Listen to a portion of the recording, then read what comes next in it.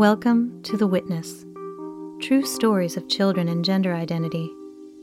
Conversations about gender identity are happening in homes and hospitals, therapy offices, and classrooms.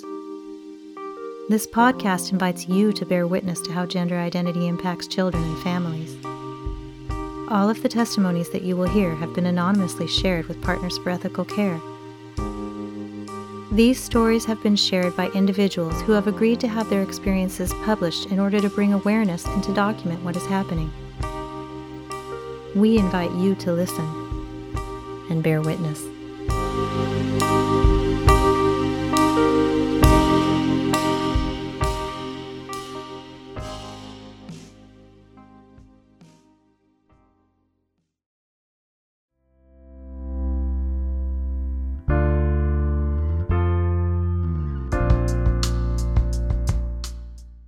Ten things I believe helped our daughter to desist.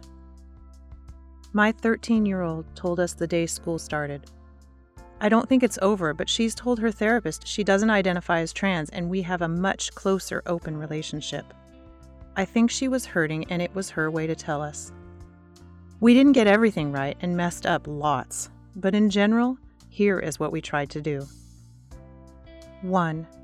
We validated her feelings, but explained, since they were out of the blue, we needed to find her some good expert help, not Dr. Google. She first identified as trans because of an online quiz. 2. We explained feelings are valid, but do not always equal reality. We gave examples of how this can happen in other areas that weren't related to gender identity. 3. We love-bombed her. We intentionally did so many more activities with her inside and outside the house. This is exhausting as every waking moment was doing some activity with her. 4. We realized her self-esteem was so low, so we really upped the praises with her. 5. Since she is quite intellectual, we did get her to read articles and watch documentaries to explain what this would all mean if she decided to go through with medicalization.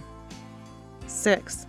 We had big, long talks with her, often hard, and I did break down, about how regressive this seemed to me. We also laughed at times at some absurdities. I felt I was deprogramming her. 7. I was real with my emotions, to try and role model how to feel and talk about things. She has a hard time expressing her feelings. 8.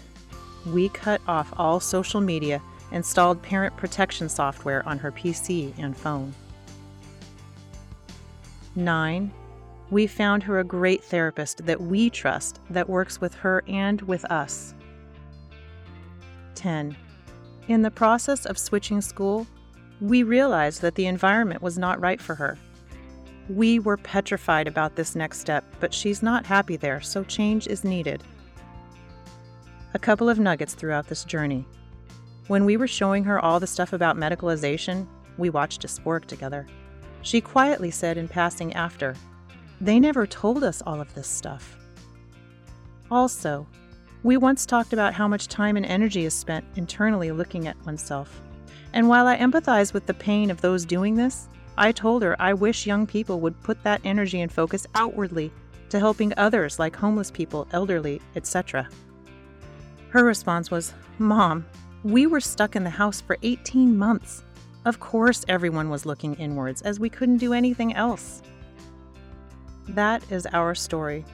Those are the things we did to help our daughter desist. I hope this helps others.